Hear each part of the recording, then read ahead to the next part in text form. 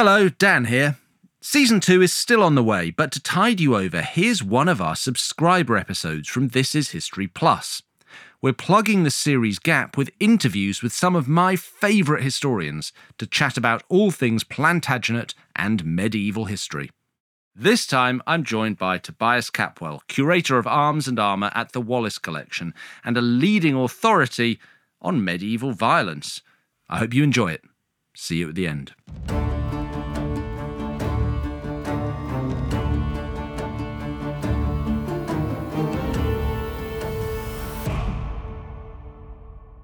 Great to have you, Toby. Thanks for inviting me. I'm particularly excited to be talking to you today because yesterday I went jousting.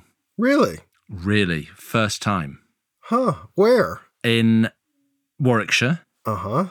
You and I have talked over the years about knights and about riding and about jousting and about fighting on horseback, and I've always been very conscious that you know what you're talking about. And I think I'm right in saying, and do it, right? Yeah, I try. I mean, this is an interest that I've had since I was a kid. And, children, they want to do things. I wanted to be a knight a long time before I wanted to be a curator in a museum. And when you approach a childhood interest, you try and do it. I knew that knights were horsemen, so I convinced my mother eventually to let me learn how to ride. And I learned whatever martial arts I could learn, and it's just kind of gone from there. The academic career is a byproduct. Do you remember when you first became interested in knights? What was the moment? I think the earliest memory that I have is being taken to the Metropolitan Museum of Art in New York City when I was about 5 years old. And the Met has one of the world's greatest collections of medieval and Renaissance arms and armor. They have it displayed in this gorgeous day-lit gallery with sunlight flooding in, and the centerpiece of the displays is a series of around 7 equestrian figures, fully armored horses with riders displayed that way. And it was an awe-inspiring experience. And I was at once, impressed by the power and the kind of otherworldliness of these creatures. But then at the same time, I also wanted to be one of them. So the rest of my life is in the pursuit of that, really. Do you remember the first time that you rode in armour, for example? What is the sort of essential physical sensation of being a knight? I think the essential thing to understand about riding in armour is that it changes your balance and your center of gravity. It becomes harder to stay with the horse. And when the horse can stop quite suddenly, you can keep going. And it's harder work to stabilize yourself side to side and front to back. But it's also incredibly exciting because you know that you're stronger and heavily armored and protected. You feel more powerful. It's like having superpowers because in a way you really do have superpowers. So that might be a good way to lead into talking a bit more generally about knights. And where does the idea of the knight come from? The idea that fighting on horseback in armour is a superior approach to combat than just running around with a sharp weapon in your hand? Well, it's quite an old idea. The ancient Greeks, the Romans, Carolingians, lots of cultures had armored cavalry. At a battle like Hastings, the Normans, even in the end of the 11th century, were still essentially fighting like Roman armored cavalry. But I think the identity of the knight is all about the collision of all kinds of diverse factors, that there was this perfect environment really occurring in the 12th century that created the fully fledged knight as something totally unique. The root of it, though, is fighting on horseback at a high level. You have to be a superb martial artist. You have to be a great horseman. You have to be fit. Your body needs to have had time to train and develop to support and power the armor. And all of those skills are elitist luxuries. What is it that changes in the 12th century that brings knighthood to the fore? I think it's a number of really important new trends, cultural, social, spiritual movements that all kind of come together. I think one of the most important things for defining who a knight was the First Crusade. Is the knight becomes this heroic, angelic defender of Christendom. And that gives him a definition and a direction that warriors in the earlier medieval period and in the ancient world didn't really have in the same way. This was pure good versus evil, the knights versus the devil, and anybody we care to associate with the devil. And then there's the evolving culture of courtly love and the effort by the secular community to maintain control and regulation of these warriors alongside the church. And that all leads to the definition of these warriors as a very specific group of people. You alluded to this a little bit earlier, that knighthood, if we're in, let's say, the 12th century, the sort of early Plantagenet era, is something you have to train for from a young age. Give us an idea of what childhood would be like for somebody who was destined to grow up to be a knight. Well, first and foremost, there are 3 things that they have to train. And the training is riding, your ability to train and ride your war horses. And that starts from the age of 5 or 6, if not even earlier, who knows? And then there's the martial arts training, being able to defend yourself both with your bare hands and with the variety of knightly weapons, the sword, the spear, and the knife on a most basic level. And then there's the wearing of the armor and the physical training of wearing and thriving in the armor and having the cardiovascular and muscular training to be able to do this effectively. Now, the riding has to happen by itself, but then once you're good at that, you can introduce the riding in armor. The fighting has to happen by itself, but then you start fighting in armor. The fighting on horseback goes together as a pair, and then you start slowly building it all together. So by the time someone is 12 or 13, they should already be pretty good at fighting on horseback in armor. And where would you go to learn to be a knight? We think about William Marshall. He's sent off, I think, to a cousin of his who's sort of known for his prowess. There's not sort of knight school in the way that you would go to school to be a cleric, for example, is there? Or is there? Not sort of officially, but it is the medieval aristocratic principle that you send your future knights to be brought up in the household of a lord who is not your father.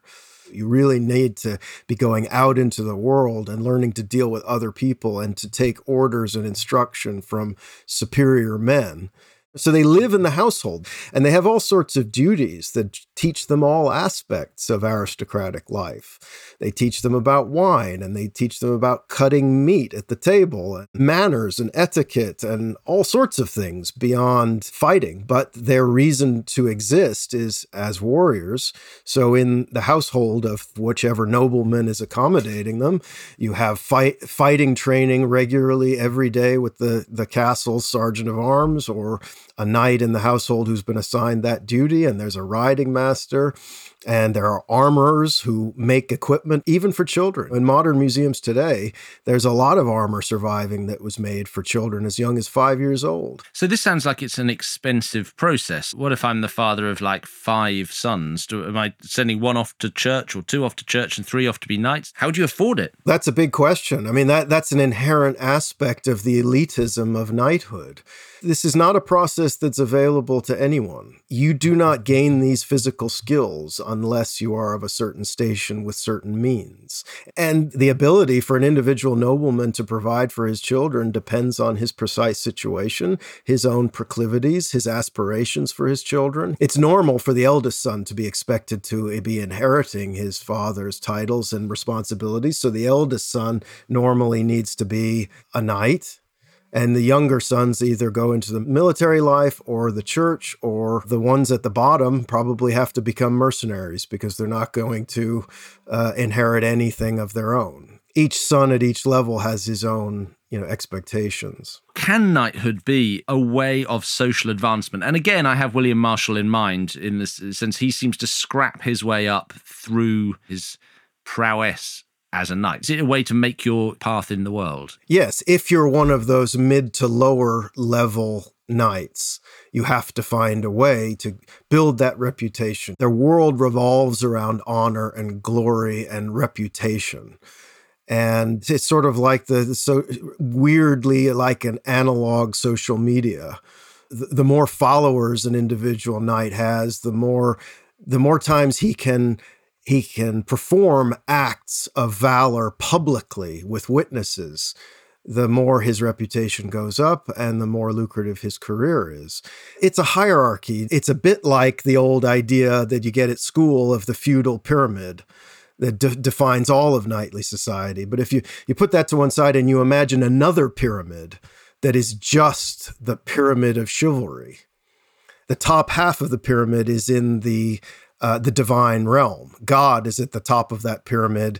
The archangels, the military angels are below that. The warrior saints are below that. And then the kings and princes of the earth are kind of in the middle of the chivalric pyramid. And they inherit their own means and rights, and they demand loyalty from the lower tiers again. And being a knight is all about finding that place with loyalty to a nobleman. And knights struggle with this. Someone like William Marshall, he knows he owes loyalty to particular people, but those people, they conflict with each other and they cause problems for their servants. Of course, knighthood isn't just about the business of fighting, the mechanical side, the physical side, the competitive side. It's a culture, right? Can you give us a good working definition of what chivalry is? And to begin with, let's focus on the sort of 12th century. Yeah, the 12th century is the age when the whole idea of chivalry is really developing. Chivalry is essentially a model of behavior. It's a system of ideals and expectations and rules of behavior and comportment and expectation. And it should never be confused with any larger sense of fairness or morality. Knights are capable of doing all kinds of things that we would regard as abhorrent. The chivalry is a closed system, and you only owe honor and respect to your social equals, the other members of the chivalric class. And there's the element that the knight has to be the defender of the church against external threats. And then also another really important element that comes in the 12th century is the idea of courtly love. And this is the way that the knight becomes a literary cultural figure, as well as a military one, as well as a spiritual one. The idea of courtly love is that a young knight should devote himself almost romantically, almost spiritually, in a devotional way, to a woman who is of a higher status than him and ultimately unattainable in a romantic sense. It's an exercise in futility. It's intended to spur that person on to great deeds of arms and to build that reputation. It is not something that you will ever achieve, but you always aspire to. And actually, in a weird way, I think it's one of the reasons, incidentally, that I have a successful marriage, I think. Because, that comes out of left field, but just stick with me for a second. Okay. People often ask me, is your wife, interested in riding? Is your wife a medievalist, whatever? My wife has no interest in any of this at all. Horses don't appeal to her. Fighting doesn't interest her. Armor doesn't impress her. And I spend my life trying to find something to impress her, and it is utterly futile. And we're happily married for 20 years. But that's a very good analogy, and that does sort of work. In the Middle Ages, these chivalric ideas, where's it all coming from? Knights become central figures in poetry and song. And of course, many of them in the 12th century, there becomes this ideal of the mansingers and troubadours and trouvères and knights who are musicians as well. They're actively involved in the artistic and literary culture of their time. So to some extent, knights are their own promoters. We're always confused about the mythic knight versus the real knight.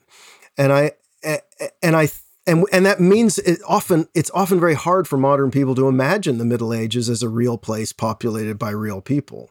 It all seems really abstract and weird. But that's, to some extent, the knights' fault themselves, because they wanted you to be confused. They wanted to confuse the distinction between a superhero and an ordinary human being. They needed you to believe the stories about them. So there's a conscious program of of exaggerating the knight's already very impressive abilities, and that travels by word of mouth, in song, in poetry, in official reports to courts. Suddenly, in the 12th century, the whole popular culture is subsumed with chivalry. Thanks for listening. Part 2 of that interview will be out next week on This Is History Plus. You can get the whole series ad-free and all the new subscriber episodes. Just visit This Is History on Apple Podcasts and click Try Free at the top of the page to start your free trial today. Or visit thisishistorypod.com to get access wherever you get your podcasts. Thanks for listening, and I'll be back soon.